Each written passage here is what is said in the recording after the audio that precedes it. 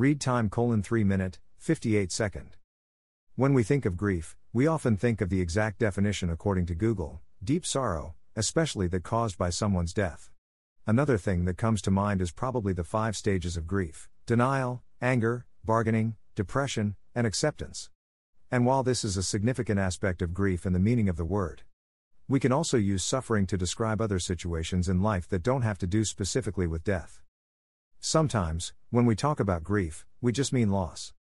There is a lot in life that we lose as we live. Overcoming these adversities can be challenging, especially for someone with a mental illness.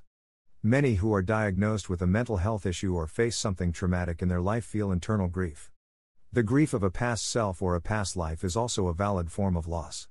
We can grieve who we used to be, who we thought we'd be, and who we were with the person we lost. Grief is complex. In my personal experience, grief is multifaceted. It doesn't just mean one thing. With a loved one's death, I placed my life into before and after spaces. I did, and still am, grieving the person I was when my loved one was alive. I also miss the life I had then, where this deep ache of longing wasn't something that came naturally to me. When you experience the loss of someone close to you, everything changes. Especially yourself. You lose parts of yourself and your identity you didn't expect. It is okay to grieve this along with your person. I am also mourning the woman that was a college student, that wasn't mentally ill, and that believed in herself. While I am grieving literally, the grief of who I was is just as real and valid. Grief doesn't have to be about losing someone. It can also come from life experiences. Maybe you are in a different career than you imagined as a high school student. Perhaps you have lost touch with your childhood friends and no longer have people to talk to about the simple times. Maybe you just lost a job you loved or became a parent or partner. Or perhaps you just sold your house and moved out of a neighborhood where you spent meaningful years.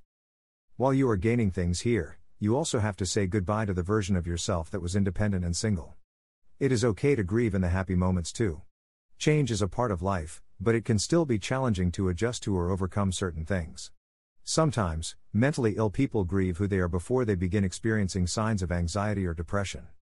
Or even other diagnoses that sometimes alter someone's further. Living with a mental health struggle often feels like it consumes your entire identity. You probably will grieve who you were before the accident, assault, or diagnosis. Because you undoubtedly have changed either physically or emotionally from all you have overcome. While it is essential to face and acknowledge your grief and what has manifested it, you also want to find a way to move forward with your new self. Just because you have changed and life is different doesn't mean that it is less worthy and less of yourself. You are still a human being who deserves love and kindness, most importantly, from your own body. Find new parts of yourself that feel like home. Embrace how you have grown, even if that growth came with pains. Find a new hobby or new identity to embrace. Discovering new joys can be as simple as meeting someone's friend, adopting a dog, or finding a new show to binge watch. Your identity is not one singular thing. You are a person full of complexities, and naturally, you will grieve many versions of yourself. As we age, we change and grow. We lose touch with people and form new identities. We discover new pieces of ourselves that we both like and dislike. Maybe you are no longer that straight A student or a healthy individual, but you are still you.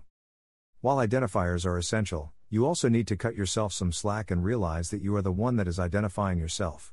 You can grieve the past and the person you were in it, but try not to stay there. Try to embrace the person that survived that past and has come out the other end with something to say.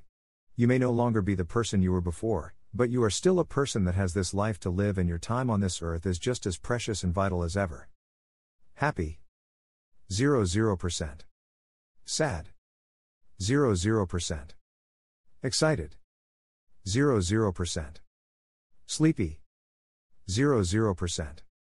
Angry? 0%. Surprise? 1 + 100%.